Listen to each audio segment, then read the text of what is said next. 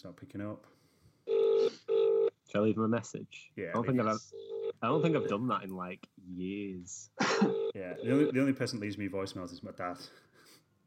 Yeah, it's just ringing back as well. Welcome to the EE voicemail. Yeah. I'm sorry, but the Leave him a person message. you called is not available. Please leave your message after the tone. After you've finished your message, just hang up. Or to hear more options, please press 1. Hey, buddy. We're ready to do the Moneyball podcast. Just wondering if you will be joining us. Drop us a message on the Facebook group or something. Or, we'll see you in a bit on Overwatch, I guess. Bye.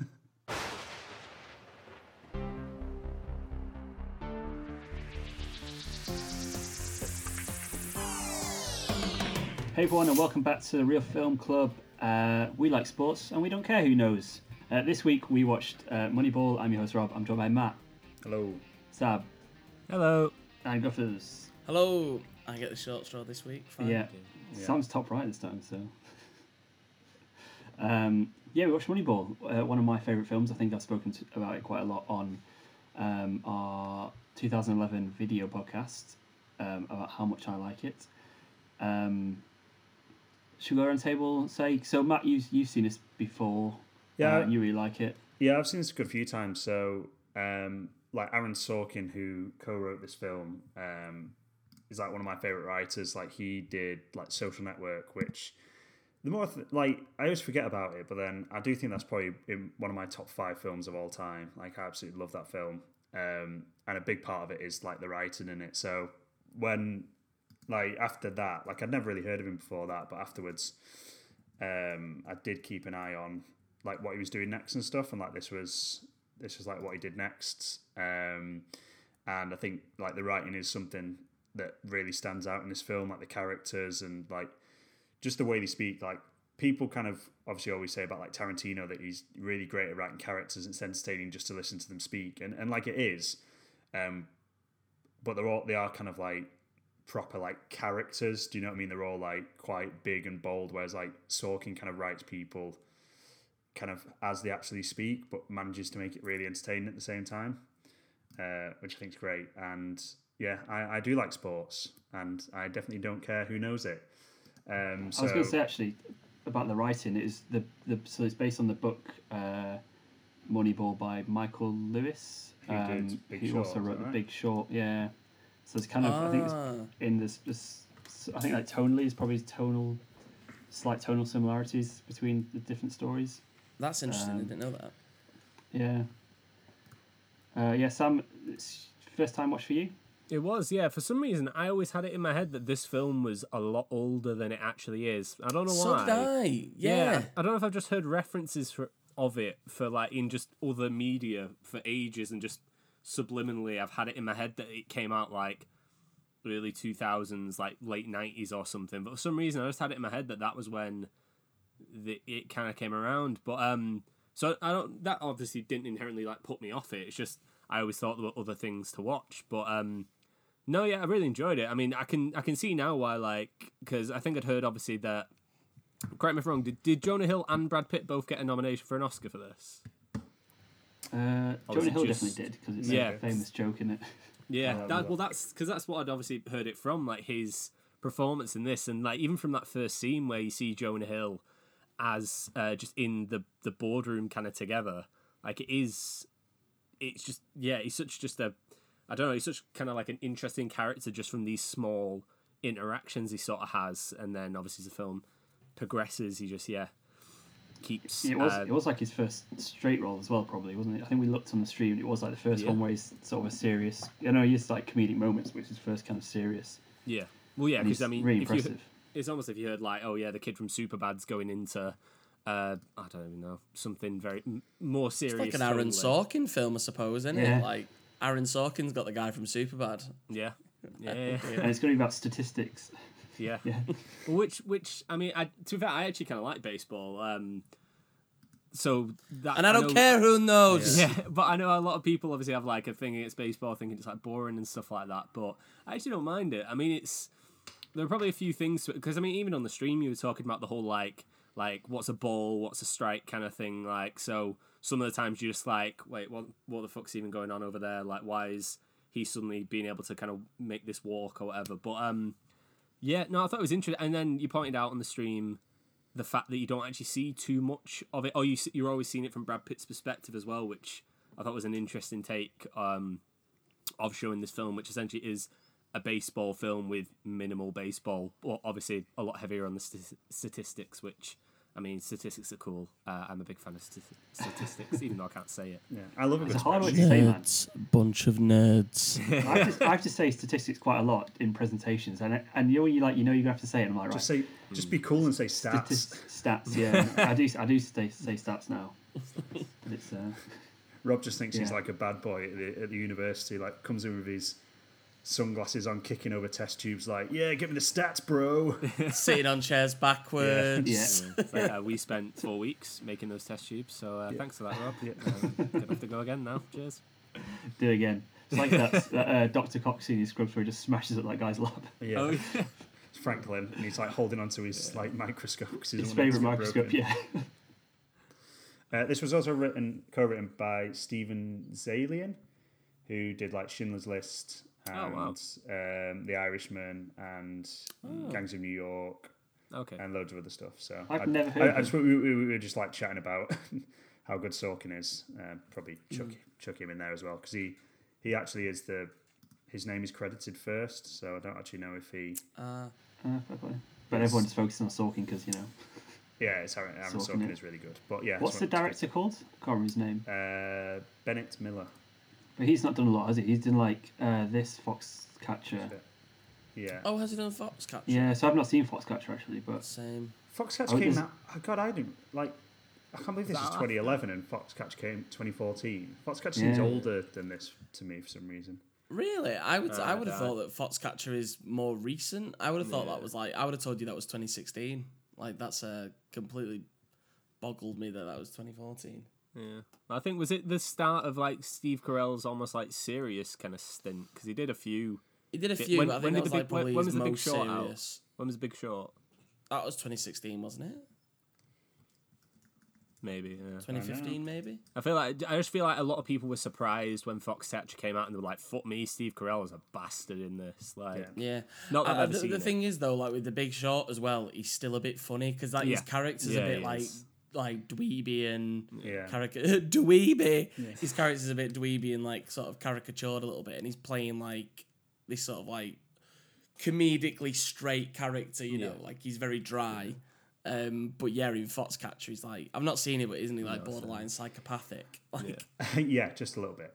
But no, because it's that thing. Like, I think that was his first like proper, full-on, dead serious role. But in Little Miss Sunshine, he's like incredible in that as well. Oh, he's like, brilliant in that. Obviously, like very funny, but like obviously, I don't think this is too much of a spoiler because it happens in like the first few seconds of the film. But he's like suicidal. Yeah. And like just pulls it off like really well. I still haven't seen that. I need to watch that. That's a magical film. I've not seen that in years. That's definitely in need of a rewatch. Yeah, it's amazing. It's fair. There's even bits in The Office where you like, I know like that is a sitcom, but there are bits in that where he's just so good. And you think you can see it like now. You just look back and you think, Jesus Christ, he's really good.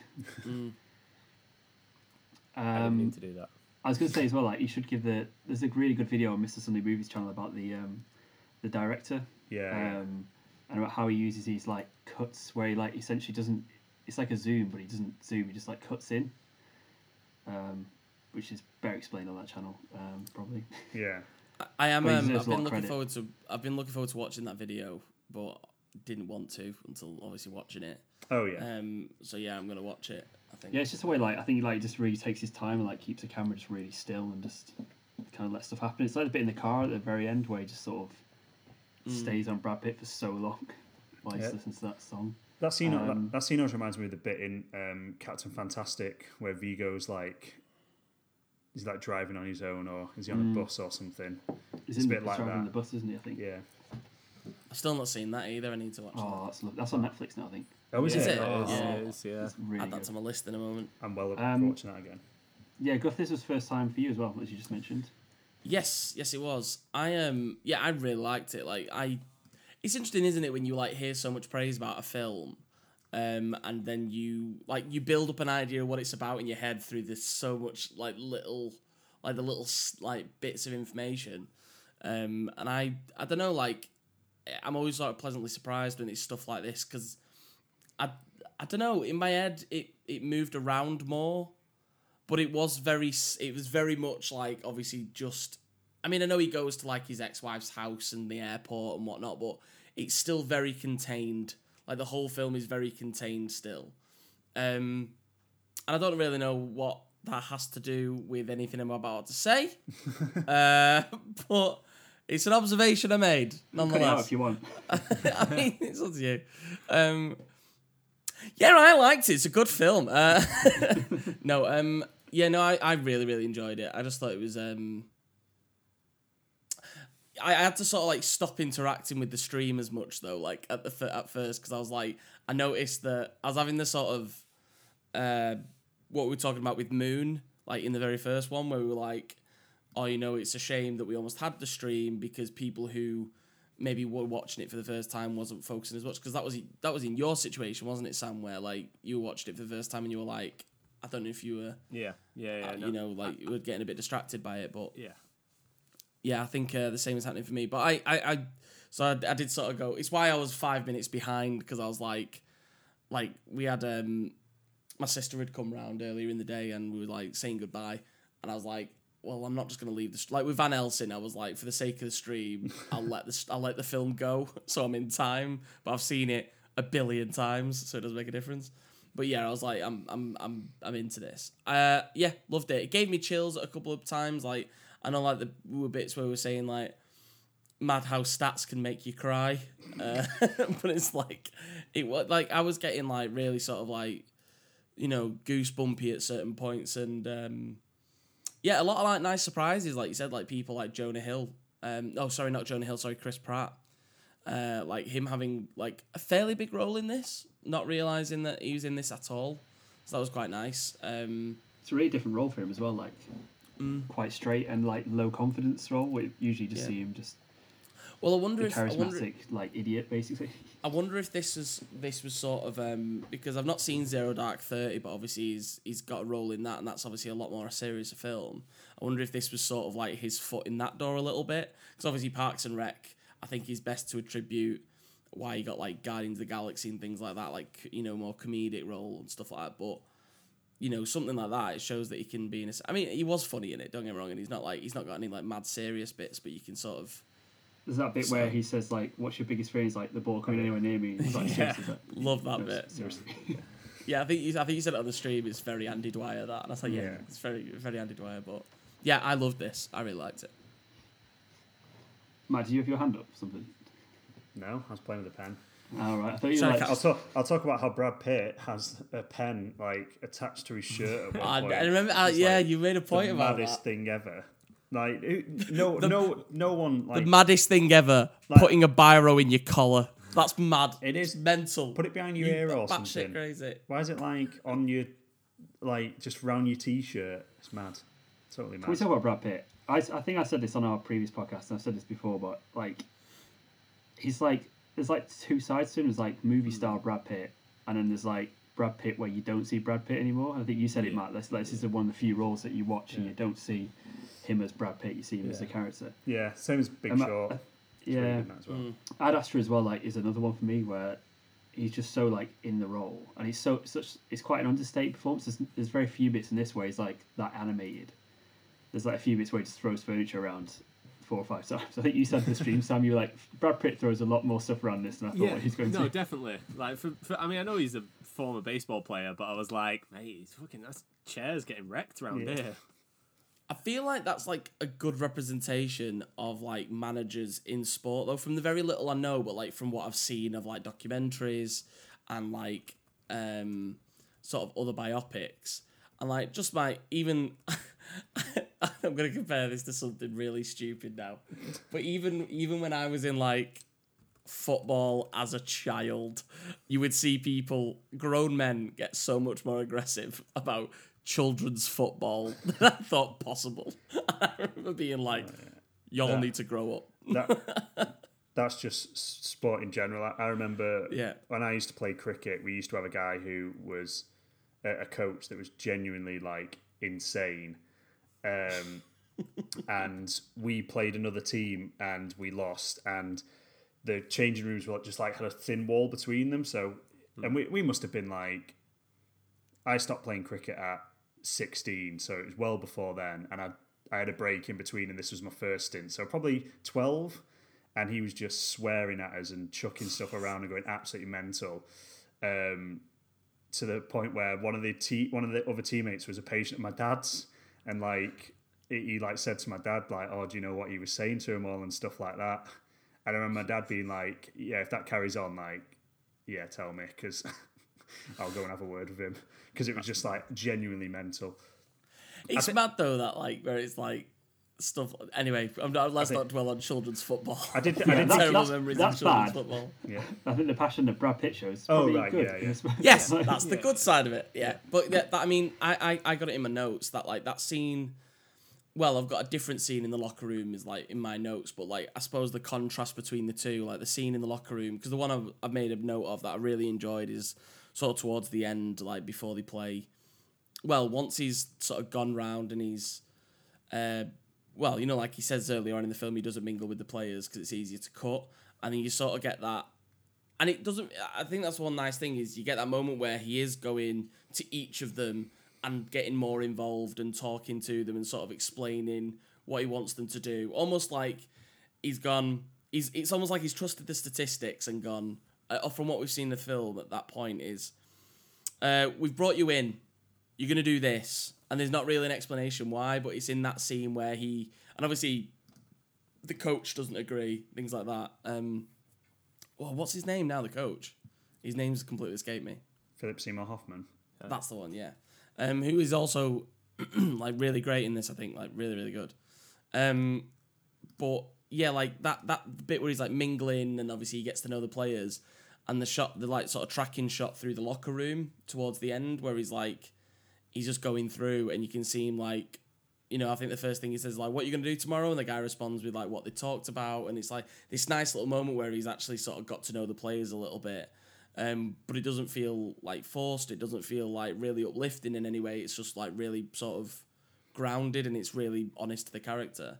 But I mean, yeah, when you compare that to the scene in the locker room where he's like launching shit around and it's like, I don't know, it's just so, I think it got the relationship of like that of like Brad Pitt to other characters so well because he is such a like recluse almost, like he's such an introvert.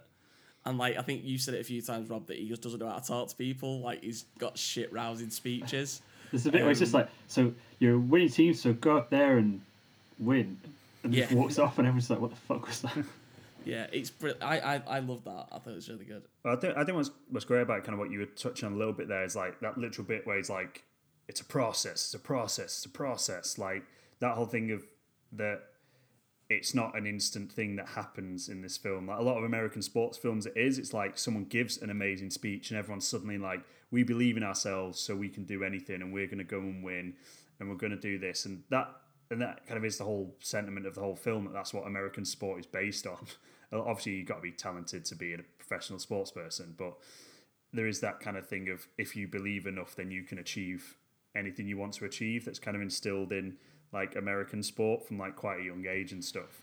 It's a Friday Night Lights thing where if they say the catchphrase, they win the game. Yeah, exactly. Yeah, and this film, obviously, the point of what the Moneyball journey is that that's not how you win. You can win by statistics and averages and building kind of a collective unit rather than a whole bunch of like superstars and stuff. But I just like that it never comes down to a big moment of we need to make a speech and, you know, that's when we win that 20th game in the streak or whatever. It's like, no, because that's not how it happened. It's just little bits. And I think like a lesser film maybe would have dramatised that moment before that 20th game where they won like the streak a bit more maybe, and they would have gone like, oh, maybe had Brad Pitt go in and make a speech and then they go and win. Do you know what I mean? I feel like they like other directors and writers would have taken like an artistic license to have that big stirring moment sort of thing whereas this film doesn't, and it definitely works better because it doesn't, and the effective stirring moment is Brad Pitt on his own, not at a game, just driving in a car sort of thing. Well, like, on the back of that, like, you're absolutely right, but, like, I think they still achieve that sort of Hollywood sport moment, like, the build-up, and then, like, sort of, you know, because that whole sort of, I think it's probably, like, maybe 20 minutes from the end, where it's, like, you know, because I've got it here, like, when, you know, they have won the 19 games in the row, and his ex-wife calls him and he's in the car. And is that like his superstition? Does he go to a certain place? Does it explain much? But it's like that's his superstition where he goes to a certain place at the start of a game. Isn't it just that he feels like he's a curse? So if he watches the game, they'll lose the match or something. Yeah. So so he's just going. He's also just working going out elsewhere. most of the time as well. Yeah. Like throughout the whole most of the games, he goes and just works out. Yeah. Which I won't take credit for this, but the Mr. Sunday Movies video pointed out that it's part of the process. Like he's working out while it's happening. And they were like, it's like part of that. And then there's a bit. It's a metaphor. It's a metaphor. And then there's a bit. I think it's that game, the 20th game, where he's not working out for that game. Yeah. And that's kind of the one where they get the streak. Something like that. Yeah, because it was saying like the work's done now. They're at that, like, you know, he doesn't need to work out anymore because there's no more work to do anymore. It just needs to happen now. Yeah, sort of thing. I like the sort of bit that his daughter says, where she's like, no, turn around, go back, like you're being like almost like you're being daft, like you've like stop it, like it's your superstition, like go to the game. Yeah, because it's like he doesn't. He loves this sport. Like obviously he's played it since he was like a child, and he, you know, was a professional player and stuff like that. So obviously, presumably, he loves this sport, but he doesn't get the gratification of ever watching it. Like, he gets the gratification of seeing the win down on a piece of paper, which I think is really weird kind of non-romantic side of sport. Like I always like it I mean, Manchester United fan, if I don't watch a game and I Google it and we've won, I'm like, oh yeah, cool, yeah, we won. But that thrill is so much less than if I'm watching the game or if I'm at the game and I'm like, it's such a strange thing that he puts in this work and all this time and all this effort to build these teams, and then for what a lot of people would look at it, doesn't get that end satisfaction of watching the team win. He just gets a phone call or a text or sees it on a bit of paper saying, yeah, we won. See, it's clearly like a bit of a love-hate relationship in it, but like it's almost like he's been in it so long that it's like just family, where he's like, I don't have, or he's like an old friend, he's like, I don't have to see it all the time, but as long as I know what's going on and like I know it's okay. Yeah. It's almost like that, like attitude. But I was gonna say, like to go back to my point about like sort of like the big sort of artistic license moment, like you say, you still get that incredible moment where obviously it's all about, it looks like it's going tits up, and then you've got Chris Pratt gets brought up to bat, and he obviously gets that home run. And it's just the tension in that bit, and I love the shot where like pretty much as soon as you hear the crack of the bat, it's just that shot of Brad Pitt looking up in the locker room, and like that sort of, and like that is a really sort of sports film moment. Rivals the Mighty Ducks too. But it's like it proper lifts you up in that moment like a sports film does. But it never compromises, which I think is like amazing, because it's like, yeah, you said you could get that rousing speech and then that moment, but it's still like I got chills when that moment happened. It's such a powerful scene, that bit. I love it. Yeah, like the build up to that as well. Like you were talking about like the process sort of thing. Like the score in that bit as well, just the way that builds for like, I don't know how, because it kind of builds and then it kind of drops out for a scene and then it goes back into it again. Yeah. And the way that builds up is just so good. Yeah, the score in this is really good. It's so like repetitive, which is obviously like part of the process. And the way it just sort of gets laid up as the longer it goes on is so good. I do want to mention a couple of my favourite scenes. There's the one at the very end, which I think is probably my favourite scene with Jonah Hill, where they've lost the. I don't know if it's like what's like play not the playoff. Is it playoff game? Last game in the series, sort of thing. Yeah. I'm not sure how it's structured, but yeah. So they've won all these games in a row, and they don't win the world title. I don't know, whatever it is. They don't win the baseball. Yeah, they don't win the baseball in the end. And Jonah Hill sort of takes him into his little analysis room, and shows him the video of the fat guy who that is a good scene. Who is always trying to get to first base and sort of rarely hits the ball, and he hits the ball and doesn't even look and runs off, like legs it to first base and just sort of dives in, and doesn't realise that he's hit a home run. And then Jonah Hill's like, "It's a metaphor." I know it's a metaphor. Yeah. Also, is that real footage? Because obviously they do use some real footage in this. I think all the baseball's real footage. Yeah. Apart from like the only bits that aren't like the Chris Pratt bit and the bit where Billy Bean's watching. Everything else is. So Chris Pratt is, I think like in this video on Miss Sunday Movies, he was saying Chris Pratt's pretty much the only person who's playing baseball in it who has not played baseball like professionally or semi-professionally. Right. That's cool. And there's a really funny bit apparently where he's pitching. And what's he saying? Don't be a pussy. Why has he called me a pussy? Apparently the director called him a pussy like before before the take. So you can just see him mouthing to himself like, why is he calling me a pussy for? You can see him like mouthing it. It's really weird. Yeah, he's obviously like so amped up, but you can't hear what he's saying. But it is good because he's just like obviously talking to himself, and like that's what you kind of do. Do you know what I mean? Like in sport when it's not going your way, like the amount of times you give yourself like a little pep talk or try and like G yourself up a bit just by talking to yourself. Like it's a really cool little moment. I do want to know what that scene looked like. Like as in like did he did he literally just go up to him, hand on the shoulder, you're a pussy. No. Action! I hope he gave him like loads of notes and then just kind of sat back and went, "You're a pussy." And Chris Pratt was like, "What?" And he's like, "Nothing." I just sneezed. Do a good job. Yeah. Good luck. Yeah. Pussy. What? But yeah, about like the metaphor thing, like obviously Brad, like the way this kind of mirrors his like earlier career, like where he's bought for really money, he's drafted really early, and doesn't really make it. He makes it as a professional player, but he never really reaches the heights that he thought he should have done. And obviously took the contract with the Yankees. Yeah, I think so. Over like a university scholarship. And like he's had that failure like over him his whole life, and he still feels like a failure even at the end of the film. Like he's done this amazing thing with no money compared to these big clubs, and he still thinks he's a failure.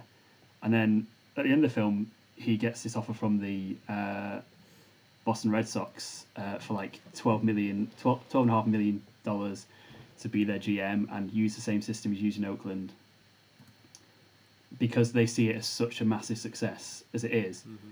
And he still turns it down. And like in my head, when you see that sort of, you think you see the moment him deciding that when his daughter's playing that song for him in the car at the end, because obviously he'd have to move to the other side of the country, he wouldn't be with his daughter. Yeah. But like this time watching it, I've never really thought of it this way before. I saw it as him doing the decision that he did earlier in his life, like again, but changing it. Like he didn't think he was worth the money this time. He thought he was worth the money last time and he was wrong. So he still doesn't think he's worth it. He still doesn't think he's good enough. And he's scared of failing again, so that's why he turns it down. And maybe a bit of both, I don't know, but I read that into it this time that I hadn't done previously. That's a really interesting take on that. Like I wouldn't have interpreted it that way. And it makes it like really sad though, because I think that's the ultimate thing, isn't it? It's like, I think if there's ever sort of a time where you've looked back and gone, oh, maybe if I'd done that differently, and I think everyone has those. I think like this film really hits home because it's like, no pun intended, but it's like I think it really does sort of make you go like, because obviously this is a man whose decisions have absolutely, brought him where he is. I mean, like he works for a team that is doing really badly at the start of it. He's from a sort of, he's in a divorced marriage, like. He doesn't get to see his daughter that much, but like, well, I suppose he does, but like, he's balancing that and then obviously trying to do his job well, but then he's constantly just living with that thing over him. I think it's like so sad to think about that's why he made the decision, but I think you bang on, like it seems like an absolutely reasonable thing to think. I'm sorry, I just want when you mentioned the Red Sox though, I wanted to say I think that's one of the greatest pitches I think I've heard from like a business meeting. It's like they'll all be sat on their couches in October while the Red Sox win the World Series, and it's like oh you sneaky sod. That's a great it's a great pitch. That fair play. It's that American like belief, isn't it? Like American confidence that British people don't have. Yeah, it's like oh fair play. Yeah. They're all full of it, aren't they? It's like that scene where I think you mentioned it, where Brad Pitt comes in and shouts at them all for party when they're losing. That feels like quite an American thing, just to be like, just have a little party, my pants are undone, just the confidence to just do that. Oh, like, I hate that bit. Like, because I'm like, you can enjoy yourself. It's not all about what's on the pitch, but I'm like, you guys are doing crap. Like, go and sort yourselves out. Else. Yeah, don't do it in the club room after you've literally just lost. See, I sort of interpreted that as like his love. That's him showing his love for the game, like in that way, where it's like there's the business side of it, but it's like that anger seems to come from, for me at least, again his sort of own failure. Oh, sorry, bloody phone going. That's professional, isn't it? Yeah. No, like I'm gonna throw a chair around the room now because that's not how we do things here.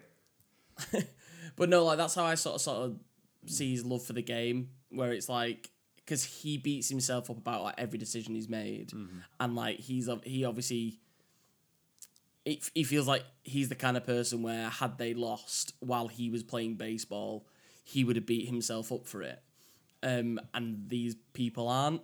Then obviously, like you say, they've taken the loss and they're just like, like a little party. And like where we might see it as like, like a lot of people might see it as like, oh, well, let's raise our spirits a little bit. Let's have a good time. He's like, you do not deserve your spirits raised because you've lost. And it's almost like a reflection of how he beats himself up. Yeah. I think that's really good. Well, he's not the sort of person who lets things go, is he? Like, one thing I've noticed it before actually, but I brought it up on the stream, like he's still wearing his wedding ring.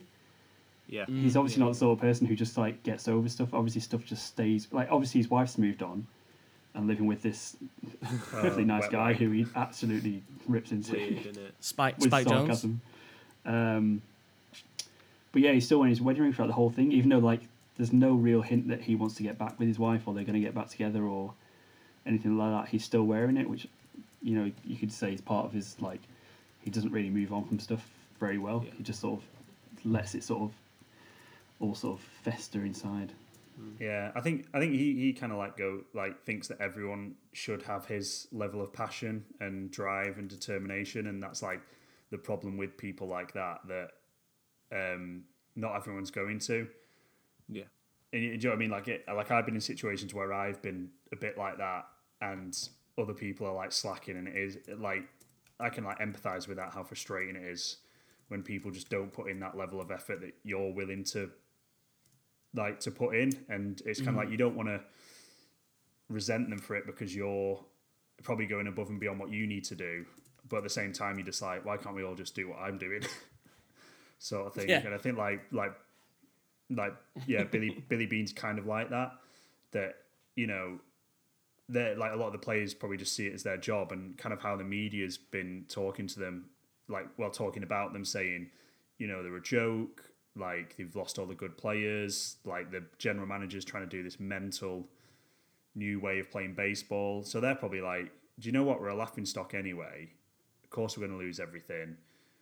Like, they're probably past caring, like they're probably just like, well, yeah, we're going to go and like just enjoy ourselves now, sort of thing, rather than actually going, what can we do to turn this round and win? Because I think at the end of the day they know it's not going to fall down on them, it's going to fall down on Billy Beane, because it's like the bit with Philip Seymour Hoffman when he's still playing the way he wants to play the players, and he just goes, I think Billy Beane says to him like, what are you doing, Art? And he's like, I'm playing the players in a way that I can justify in job interviews next winter. So because he's like, I know we're going to lose every game of the season, like I know we're going to be bottom, but I need to save my face as well, which I think's because you kind of see Art as a little bit of a bad guy because he's not getting on board, but you're like, from his perspective, he's just doing the same as Billy Beane. He probably has the same amount of passion for the sport. Oh yeah, but he he has his way. He believes in his way, and Billy Beane, they just have two opposite ways, and Billy Beane's probably doing best for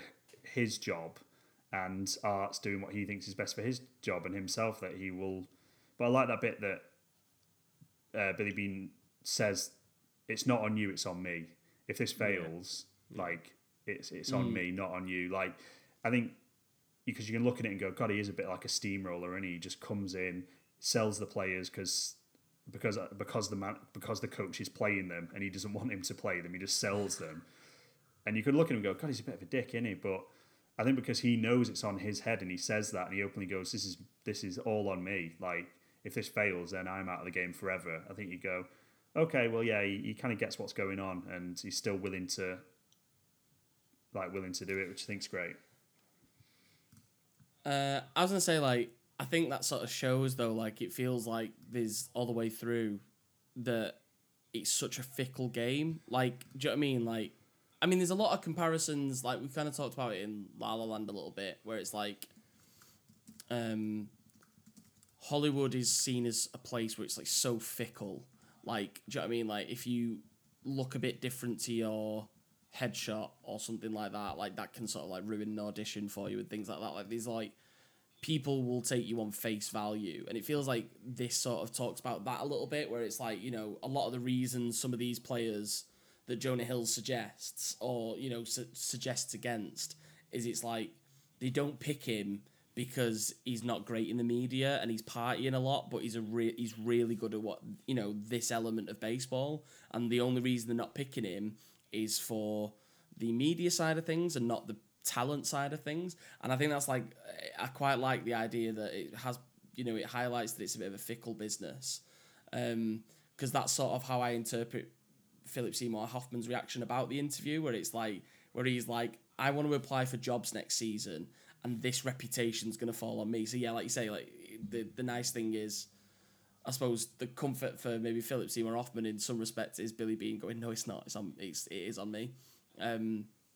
But yeah, I thought that was, like, a really interesting sort of sub bit, because I never would have thought that that's sort of how baseball is, because I don't think that's how I mean, I might be completely wrong because I don't know much about football, but I don't know if football works very much that way in terms of buying players. It feels very much based on how good they are, like, and that's it. Yeah. It feels like, it doesn't feel like, because, like, I mean, especially English footballers, it's like they're quite known for living, like, lavish lifestyles, and I don't think that's necessarily affected. I mean, I think clubs do buy players they think will sell the shirts and fill stadiums. They'll buy a big name player, but, you know, they're usually a big name player because they're quite good. So yeah, I think that's what I mean. It usually comes hand in hand, but, like, Man United went through a phase of just buying players because they're big name players rather than because they fit into the team or the system that they were playing. Yeah, which is obviously really stupid. But yeah, I don't think it's as statistic breakdown sort of thing as you could do with, like, baseball and stuff. Like, as we were saying, like Michael Carrick, who's, like, probably one of the best United players over the last, I mean, he's obviously retired now, but over the last 10 years, 15 years, but his stats actually aren't, like, incredible, but just the way he controls a game when he is not kind of measurable in kind of statistics too much. So it's kind of like that can't be done in football as much as in baseball, where seemingly you can kind of boil it down to is, you know, a statistic for this, and we just need someone that averages this no matter what they're like or who they are. We just need that number, which is interesting. I think that's. I'd like to know what baseball fans thought of this at the time, because it feels like the owners, because it kind of felt like from the media in the clips that you see in the film, the success is put on Art and the team, and how, like, they're doing this miraculous thing, not that the general manager Billy Beane's doing this miraculous thing. So I'd like to know, like, were baseball fans like aware at the time that this was or were they kind of going, wow, what is this coach getting out of this crap team that this general manager's put together? Do you know what I mean? Were they kind of seeing it as a success for him as a coach, or were they going, wow, this weird system actually kind of works? Because obviously the owners of the clubs know it was Billy Beane, because obviously the Red Sox tried to get him to come and do it over there, but I wonder what the fans thought of it. I think it almost kind of, it probably goes to show, like, what the fans would have acted like from like the way that the scouts kind of responded to it all. This whole like, this system's never going to work. It's all about like the heart of the game. It's about these players that are gonna like this one superstar player is going to come in. The what do they call it? The five summit. The I don't know where they can do all five things. They can field, they can pitch, they can bat, they can catch, like all that. And umpire. I don't know what the fifth one is, but yeah, give me that. But yeah, they think it's going to be this it's always going to rely on like the Babe Ruths or the other people from baseball who are big names that I can't think of right now. Michael Jordan, the only famous baseball player I know. I was literally going to name any American sportsman that could remember. I was like Peyton Reed, Tom Brady. Michael Jordan did play baseball as well for a little bit. He did. He did. Yeah, if Space Jam has taught us anything, it's Michael Space Jordan. Jam has taught us anything, it's Michael Jordan played baseball. Yeah. Apparently, he was going to, because I was watching the Last Dance thing. Apparently, Michael Jordan, the owner of the team that he signed for, was like he would have made it in like the top league, but American baseball went on strike, and Michael Jordan just got bored and went back to basketball. Basically, that's kind of what happened. Like the guy was like he would have been a professional. Because at the start, everyone was like, "Oh, he's not got it." But Michael Jordan just apparently like was at the cages first thing in the morning, and then would go to a match, and then after the match would be back in the cages just every day practicing. And they were like, he would have made it, but then baseball went on strike for some reason, and he was like, "I'm bored. I'm going to go play basketball again." Fair enough. I wanted to just talk about, because we've mentioned Philip Seymour Hoffman. I've mentioned sort of like the confidence of Billy Beane a little bit. I absolutely fucking love that scene where he goes in and it's like just after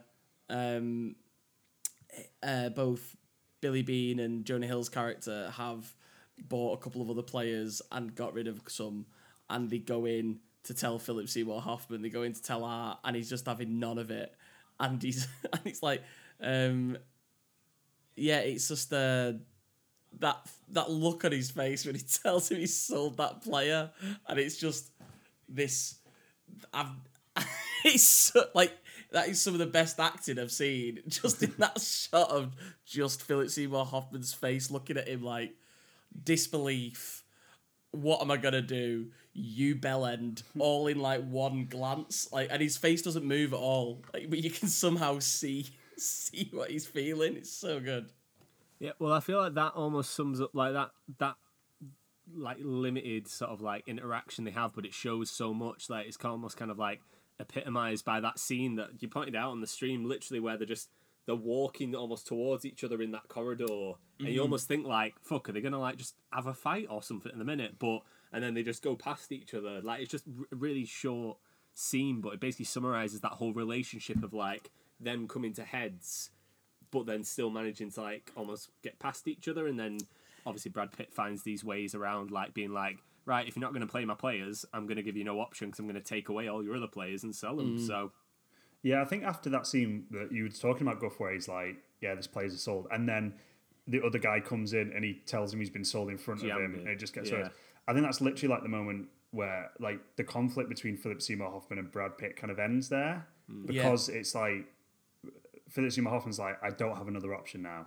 I have to play these players, and you don't get I'm pretty sure you don't get a confrontation between them again after that point, because like it's like that bit, as you see all that stuff in your face, but I think you also just see kind of him resigning to the fact that he's just going to have to do this thing. It's almost it's sad to see, but it's almost like, because like I think you sort of get the element that he's given up when he is like, I need to play these players so that I can get a job interview. Like he's sort of like, I'm resigning from like the A's at the end of this season, and I'm saving my own skin, and you can sort of see that he's obviously given up a little bit.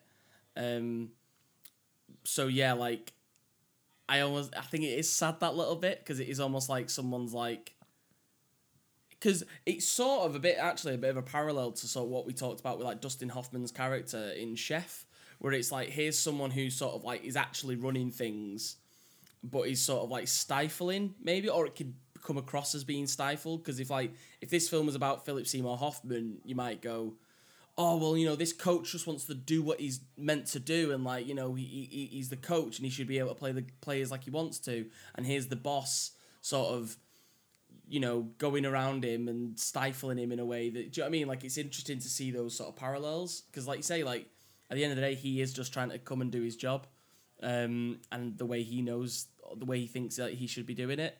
So it is a really interesting sort of relationship. But yeah, I think that scene, like you say, you can almost see him sort of going,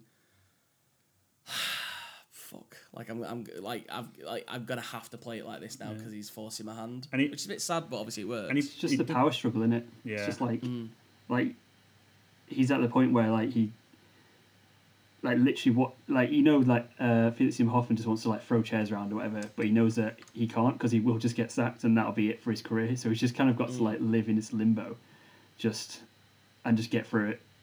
And he's not happy about it, but he can't do anything at all.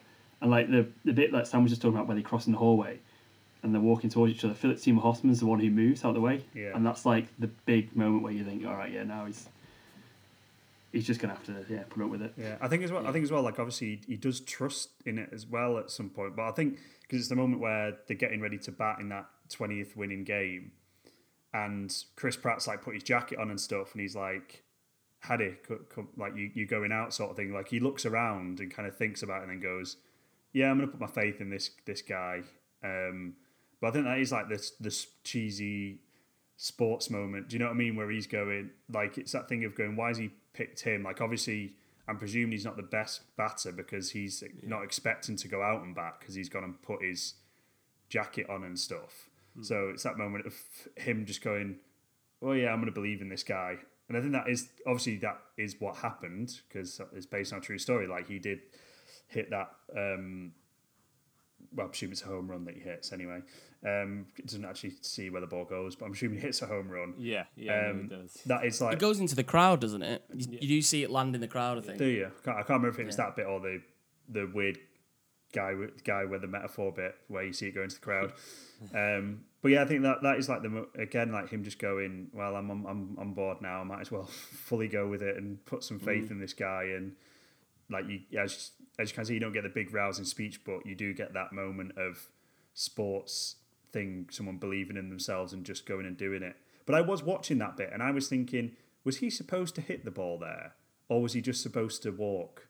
I think it was supposed to be a thing, because the thing is, like, his good thing is that, because they said, the commentator makes a point of saying, like, oh yeah, he's got really good like on base walk rate, so he does get onto first base. So I felt like that was almost Philip Seymour Hoffman going like, fuck it, we need runs. Yeah, I'm gonna have to put someone out there who can get at least to first, because if you can get someone to go to first base, all I need then is someone else to hit the ball far enough for him to make the run round and get me a run. So I'm presuming, because we were talking about this, because I was like, I don't really understand baseball that much, and we were talking about on the stream where, like, if you don't swing, it's not like a strike. And if you don't swing 4 times, you just get to walk to first base? Is that how that works? No, I think the thing is, I think it's got to be in a certain. So it's the ball. If the ball comes within a certain, like, you imagine like a rectangle in front of them. If the ball comes in that area, regardless of whether they swing or not, it's a strike. Okay. But if it's outside of there and they swing, it's a strike, which is why some people don't swing, because then if they don't swing, that's when it's a ball. But if you can get them to swing while it's outside of that rectangle, it counts as a strike regardless. So it's essentially it's kind of like, if they don't swing, there's a chance it's going to be a ball. But if they go for like a straight, but that's why they do all these things like curve balls and stuff like that. So it's outside of that area of a strike, but if you can get someone to swing for it. Yeah, because they think it's coming into where they have to hit it, sort of thing. Which is why I think, like, they show a picture of that guy who like stands almost like a samurai, like squatted, holding the bat up straight like that, because it's so awkward to kind of hit his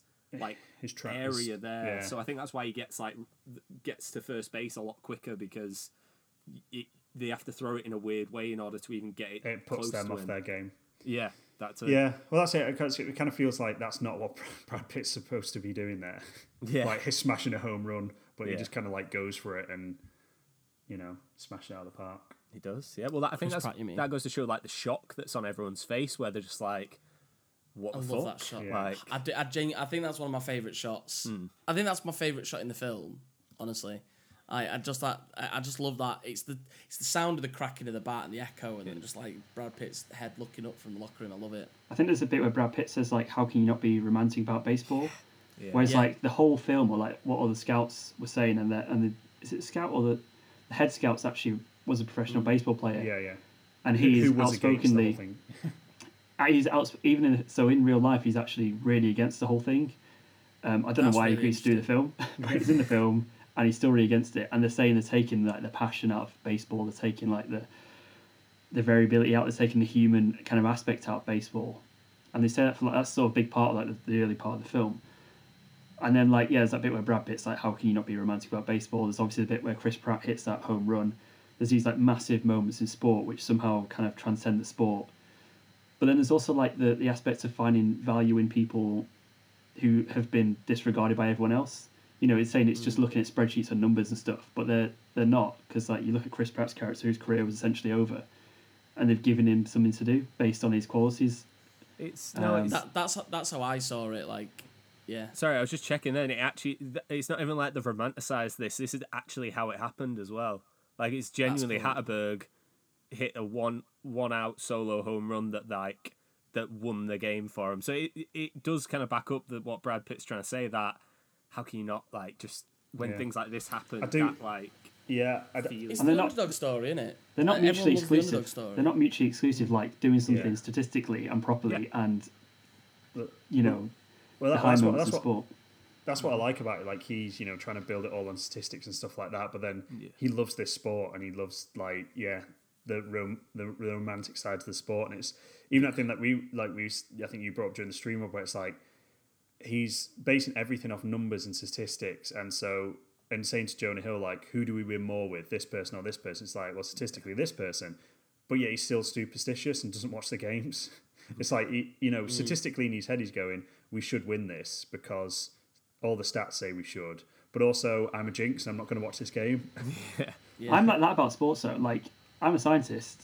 With sports, I'm like, if something's going badly, I'll move, or if something's going well in a game, it's really tense, I will not get up. I won't go and get a drink. I won't do anything, because if I get up, we might lose a goal. If we need to go in the last minute, I'll go to the toilet, and I think, well, if I'm not watching it, we might score. And it's a weird thing about sports that does stuff to people, man. It's crazy.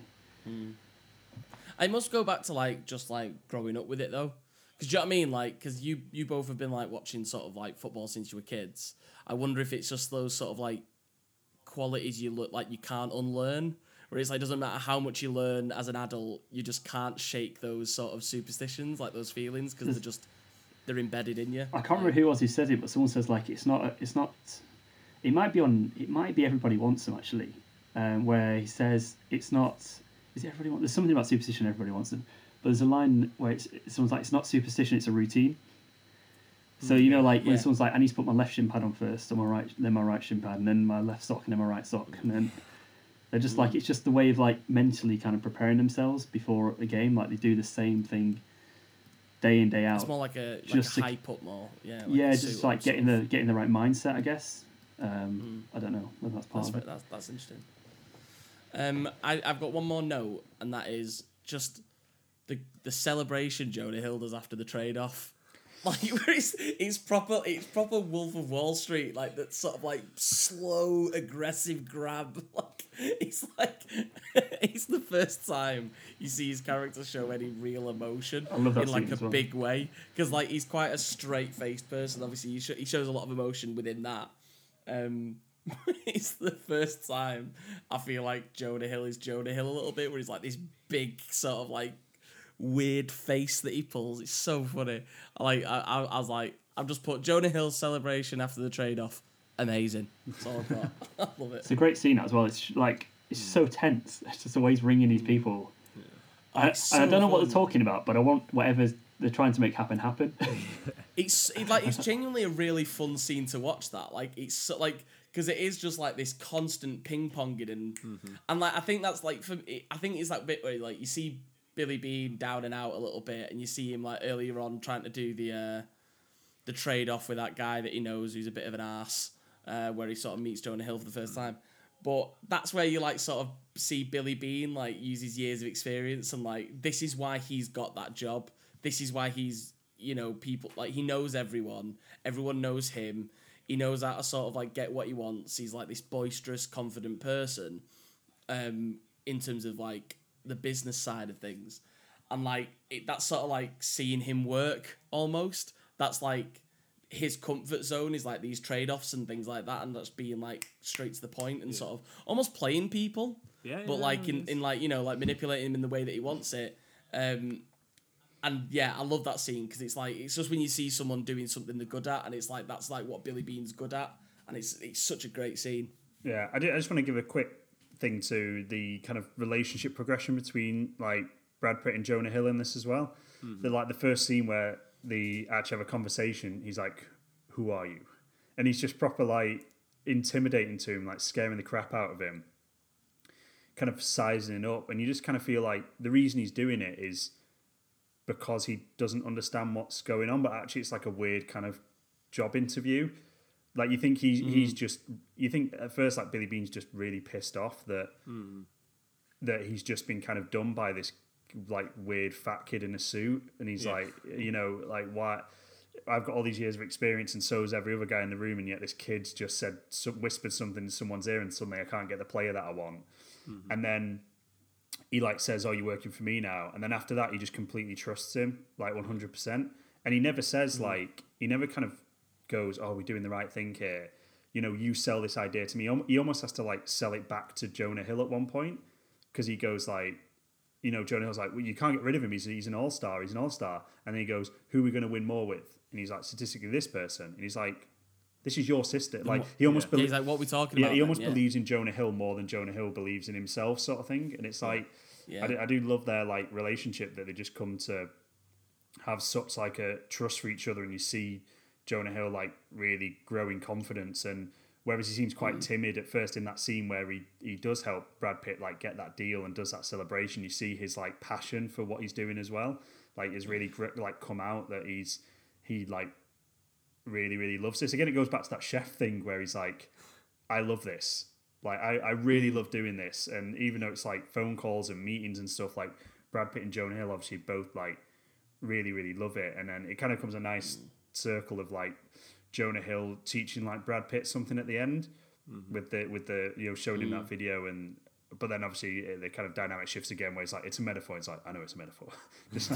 Well, I just quickly off the back of that, like I really like how it's still very human.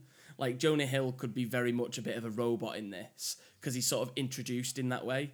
Like he's this statistical, analytical person, and like especially at the room with the other scouts, everyone's like, "Who the fuck is this guy?" And he's just like this silent stranger in the corner who's just being like, he's being snapped at every now and again to like say, which is also a great scene where he's just like, "What number is it?" Like 0.3. Yeah. It's like it's really good. But like to see that scene where he's like, you can't get rid of Giambi, you can't get rid of him, and he's like, that's almost like him investing too much into his own idea and putting like his feelings into it, and Brad Pitt's like, remember what we're going back to, remember where this started. And it's like, I felt that was really good, because I think you could have easily switched that role around where like maybe for whatever reason, for artistic sort of license, you could have Brad Pitt going, "No, well, this is our all-star team, like you said it, Jonah Hill," and Jonah Hill's like, "No, that's not how statistics work." But I like how it's a lot more real, that there's like doubt and personality and things in even in someone as sort of like analytical as Jonah Hill. Yeah, well, you kind of get a first glimpse of that, like following the meeting that Brad Pitt, not the bit in the car park, but when Brad Pitt's at home and he calls him and says like, "When would you have picked me?" Like it's like, and he was like, "Oh yeah, you were great." But he was like, "No, genuinely though, when would you have picked me?" And he's like, ninth out of picking, so it wouldn't be my first choice. It'd be way down the line, because at the end of the day, that is what he's basing it off. So it's almost this like, he starts being this real person at first. Well, not to me, it's a real situation the whole way through. It's kind of like, oh, he's trying to be nice and be like, "Oh yeah, you were a great player," but Brad Pitt doesn't want just that. He wants someone who can like look at it objectively and say like, "What would you have done if it was me?" And then I feel like it's almost like Brad Pitt leaving his ego, because Brad Pitt knows what happened to him when he hit the major leagues then, and everyone else kind of like fluffs him up, almost being like, oh yeah, he was great at the time, sort of thing. And it's like, I don't need that. I need someone who's going to be like, this player is going to do this for us, and we're going to get to the like championships or however the fuck baseball works. He wants someone who's real with him, and I think like that's the thing. Like he's like you say, he's surrounded by people who do fluff him up. But then it's like that thing where it's like everyone's like, oh, everyone knows Billy and everyone like respects Billy. But then when he goes to these meetings, he gets like shoved around a little bit because of his position. And like I think he's mentioned it in the stream where it's like that exact thing that it's like everyone knows him and respects him, but almost he's in this position. So from a business perspective, they can't just give him shit. No matter, they probably want to help him out because they know him and they're his friend and whatever. But he is in this shit position, and it's all business at the end of the day. But yeah, Jonah Hill's just like, because that's the bit where he clearly just goes, all right, you're on my side. Like that's when he reveals, I've bought you, basically, because he's like, be honest with me. Where would you have put me? And it's like, yeah, it's that honesty he needs. Yeah, I love that's what I was just about to say. Like 100%, it's that like that's when he respects him, because he's obviously Billy Beane's quite an intimidating person anyway, and this guy's dead young and probably knows all the managers and knows the reputations and stuff, and Billy Beane probably has a reputation for being like a tough guy, and then you can see how nervous Jonah Hill is in like telling him. But I think that's a moment where Brad Pitt goes, this, as you say, I need this guy, because he's he was scared to tell me the truth, but he did. And that's like it. If Jonah Hill was like really confident of his thing and been like, yeah, you weren't that good, man, like I would have put you here, it just wouldn't have the same effect. It's like the idea of if it's kind of, if you're a bit of an idiot, it's quite easy to just go around shouting your mouth off, saying what you think. If you're actually quite like a shy, worried person like Jonah Hill is, you got to respect that more, that they're like terrified to do it, but he stands by his principles and like stands by himself. And I think like that's like very similar to like Billy Beane, that he'll just say it how it is, and he'll just get on with it, sort of thing. I think they're very different characters, but they definitely share that trait. Well, I mean, you see stuff like that with his daughter, where he's like, he obviously doesn't want to tell his daughter. Well, he's clearly like worried that things aren't going to pan out, but he's not going to say that to his daughter. He's not like, he's when it comes to work, he's like straight, and he tells people exactly what it is, and he's, like you say, he's very confident, but it's not like shouting his mouth off, but he's very confident. He tells it how it is. But obviously, when it's to people he cares about, he's not going to he might fluff it, and he doesn't want his daughter to worry and things like that. And I suppose that's, like you say, that's that same trait where it's just directed differently. While, like you say, Jonah Hill is a shy person, though he's confident in sort of what he does, he's still quite shy, maybe socially. And like you can see, obviously, that in his mannerisms, he's not the most confident person socially. So like he does sort of do that. And I like how they did that, because again, I think given more artistic license, you could have made him like a proper Sheldon from a Big Bang Theory, where he's just like rude and like has no sort of social, because he is this more robotic character in this film compared to Brad Pitt. You could have made him really straight, and he could have said like, yeah, I would have picked you 9th, and like really sort of like uncaring about people's feelings, but that's not reality. Like that's not how people are a lot of the time, and especially someone who's gone to university at Harvard, gone into this career, like he's clearly a smart man, and I don't think intelligence is just obviously statistics. It's like social awareness and things like that, and obviously interacting with people. The layers to these characters are brilliant. Like I love it. I genuinely, because I know you two gushed about it in the video cast that we did, like the 2011 one. But yeah, it lived up to it. Like so good. Yeah, one thing I was just going to mention about Jonah Hill, like it's so funny. Like the start, like Matt said, when he's too scared to tell Brad Pitt, like first time you wouldn't have picked him, and then there's like the bit in the first meeting where he's like pointing at him and like clicking, being like, "Oh, you want me to talk?" It's like, "Yeah, when I point at you, I want to talk." And he's kind of like bullies him a little bit, and then like there's the bit on we talked about where they're trading all the players just before the end of the trading window, and he adds like a please to the end of the line, and he's like, "Did Billy tell you to add the please?" Like, yeah. And then there's another bit where the bit where we really like, where they trade is it Giambi in front of Art, and he does like a little sarky thing. He's like, "You want me to shut this door?" Yeah. And you can see at that point, he's just like, he's got a bit cocky now. He's got a bit confident in what he's doing. Yeah. That's interesting. I don't interpret. I saw it as like he's still afraid because like he's a bit more confident around Billy Beane because he knows his sort of limits a bit and he knows him a bit better. But Art has been probably nothing but semi-aggressive in every interaction he's seen him because he's probably like, he's never been on board with the whole thing, and he's probably only ever been around him when Billy's been around, so he's probably just only ever seen this antagonist.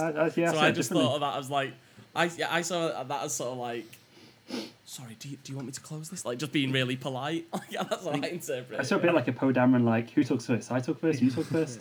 Oh, really? Fair enough. You do get the moment, though, where obviously he has gained so much confidence, though, because Art goes like, you stand by this, and he goes, I do. Yeah. Do you know what I mean? Like, not like when he has questioned it when he's been with Brad Pitt and stuff, he's like, no, yeah, I 100% stand by what we're doing here. Oh yeah, that's brilliant. To be fair as well, like that is following because obviously the bit just before Giambi is where Jonah Hill tells a guy he's been traded as well, and they obviously had that scene before where Brad Pitt's like, right, you tell me that I'm getting traded, and it's this whole thing where he's like playing up to being like, I've just got a school with my kid. He's like, just be really short, be brief, give it to him, that's it, and then he does it, and it's almost like he's like, oh shit, Billy was right, I should just do that maybe, and I feel like that does build their trust up a bit more. Where he's like, you know what, he does know what he's talking about. Yeah, I mean, I love that bit because as well, like, there's that. Is it Brad Pitt that says like these are professional baseball players? They know what they're in. Like, and you get that in all of them. It's like when he goes and because I think that's the saddest one, isn't it? When he goes to that guy who's hurt himself and he's like having a bad, or I think like he's hurt his leg. He needs to like strap it up and stuff, and he says he's had a bit of a rough first season, first half. Sorry. Because I think that's where Billy Beane probably sees the most of what his scenario was. Yeah. Where it's like that probably relates to his more because it's not about being traded and going to another team. He's pretty much telling him at that point, he's like, nah, I'm afraid like we're just sacking you. Done, yeah. And it's like that's obviously so sad, but that's like where I think you get like a lot more of the genuine Billy Beane there, like as in that's where a lot more like the business side gets put to one side a little bit, but it's still present because it has to be. But it's that perfect balance of him being like it kind of shows why he's got to where he is and like who he is as a person, where he's just like, I'm really sorry you didn't make the cut. Yeah. Like, we're going to have to drop you. But the guy's understanding. Like, he's obviously angry, and you can see that. And obviously, he looks at the new guy replacing him, which is such like a bit of a kick That's in a the bit teeth. shit. Yeah. It's like, yeah, but it's like, but the guy understands, and it's not. It doesn't linger on that either. It doesn't go all about him. It's just this sort of small moment, a small window into that business, and does go into it. But I sort of wanted to just make the point of, I love how. In the moment where he sort of where Jonah Hill lets that guy know that he's been traded, he obviously uses a few sort of like he says like almost like a scripted sentence. You can almost see that he's rehearsed it, but then like a few minutes later when when Brad Pitt sits Giambi down in front of Art and he gives him the exact same speech, so it's clear that that's like the skeleton that Billy Beane gave him. He's like, here's what you say to the players when you need to cut them loose. So like Jonah Hill has rehearsed this so much that he uses it because obviously he's a bit more stiff when he says it, and then literally minutes later you see Billy Beane use the exact same words in such more of a concise way. It's like the way as well Jonah Hill's like printed out like a full A4 sheet, and like Brad Pitt just gives Giambi like a post-it note with like a number on it. But I think it shows like a lot of Brad Pitt's progression of those two scenes where with Giambi's just like, yeah, this guy'll sort it out. Thanks for playing, sort of thing. But then with that guy in the changing room, because he's been mixing with the players, he still knows he's got to do it, and he's still businesslike. But you see that level of emotion as well, where he's just like, I'm really sorry. And like when they're bringing the other player in, he kind of goes like, get him in the hole for a minute. Come on, like, do you know what I mean? Yeah. You see his growth that. He's kind of realised that maybe mixing with the team is kind of a good idea as well. Yeah, that's again like I think those two bits really show, like say like growth and stuff like that. But I sort of interpreted that bit of like this is like, there's difference being traded off and there's a difference between obviously being cut, and that's where like it becomes a lot more sort of personal to Brad. Brad Pitt. I was just gonna call him Billy and panicked and just called him Brad instead. So it's like sounded like best mates. You know Brad. You know how he does. But yeah, like it's such a great like couple of scenes. But yeah, no, like the bit where obviously they both sort of let the players go or like let them know that they've been traded off. It's like it kind of makes you go, oh, they've spent a lot of time together, haven't they? You can almost see them as like two partners in crime now, like Bezzy mates who it's when Jonah Hill has become the full protege. I feel like he's become Billy Bean's ward in like he's in every way. I think I love that bit. Yeah, that'll probably do then, won't it? We all love it, and it's a great film, and everyone should watch it and not get hung up on the fact it's about statistics and baseball. I told my dad about this the other day. I was like, "Have you seen Moneyball?" And he's like, "No, what's it about?" I'm like, "It's about statistics and baseball. It's one of my favourite films." And he's like, "All right, yeah, not going to watch that." You're definitely not selling it in a good way. Yeah, I know. But you don't want to give away like what the story is, do you? I suppose. I think you can phrase it better than statistics and baseball. It is statistics and baseball, though, isn't it? Like, at the end of the day. Is that going to be? Yeah, but you got to fluff it up, haven't you? You got to trick it. You got to like. It's like putting socks in a nicely like you get Christmas socks, but they're in a nice box with a ribbon on it. Like still socks, true. Still just socks, but presented nicely. You know, when you were saying like you're like, oh, you got to fluff it up, and then you started talking about putting socks. I was kind of like, what, like down your pants? So I thought you were going. It's like you got to make it look good. Put a sock down your pants.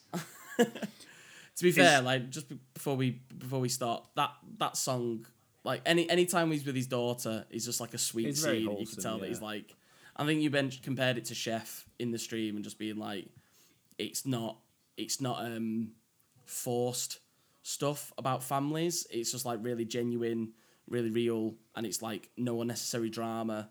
You know, like you do get the funny scene with Spike Jonze and his ex-wife.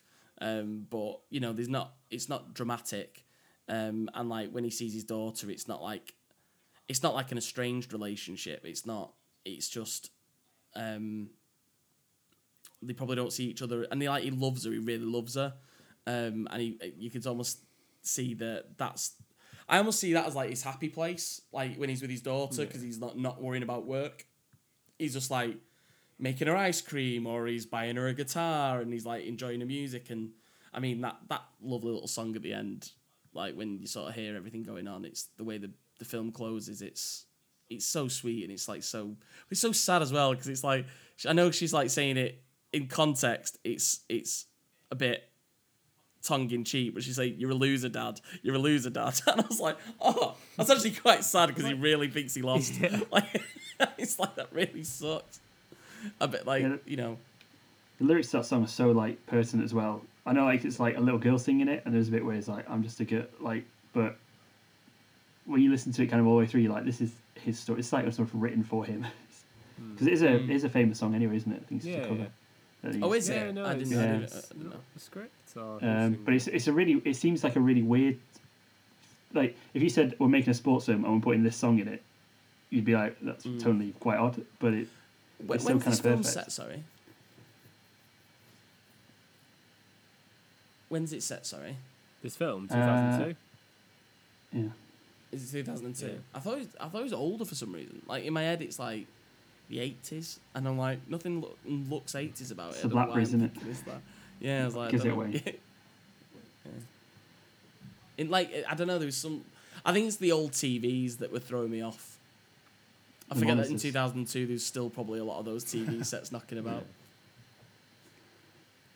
Yeah, that'll do. Go and watch Moneyball. You probably already watched it if you're listening to this, I suppose. But let everyone else know about Moneyball. Spread the word. What's next, Matt? Spread the word. Remember. Spread the sheets. Biopics next. Yep. So there'll be a poll out probably the same time as this podcast. So yeah. Get voting. Anything else going on? Loads of stuff. We've got, if you're into your sports, me and Rob have a new gaming series coming out called All or Something, where we play Madden 20 and see who's better. That's going to be a little bit different. So check that out. The first episode will be out tomorrow. And that'll be weekly for, I don't know, however many episodes we've actually ended up doing. I've only edited one at the moment, so I don't know how long we'll go on for. Depends how many. We're playing best of 5, so it depends how many. Who wins what and stuff. And live stream tomorrow. Well, same day as this, if Rob edits this for Monday. 6:30 playing Hitman, and Wednesday lunchtime playing Cuphead at 1 p.m. What else is going on? Oh, every day in June I'll be releasing a video where I play a different Overwatch hero. So that's every day. So I've got my work cut out for me doing that. You'll get 2 videos, a podcast, and a poll tomorrow. Oh, and a live stream.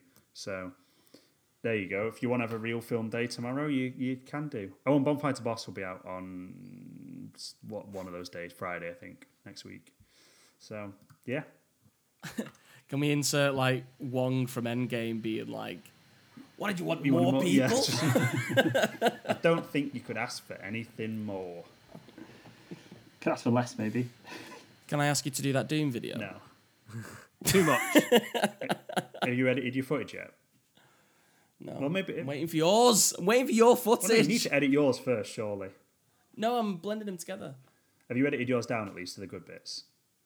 Do that, and then I'll watch it. No, because I'm waiting for yours so I can see what works together. You can edit the crap bits out where you just go, yeah, that's rubbish, that bit.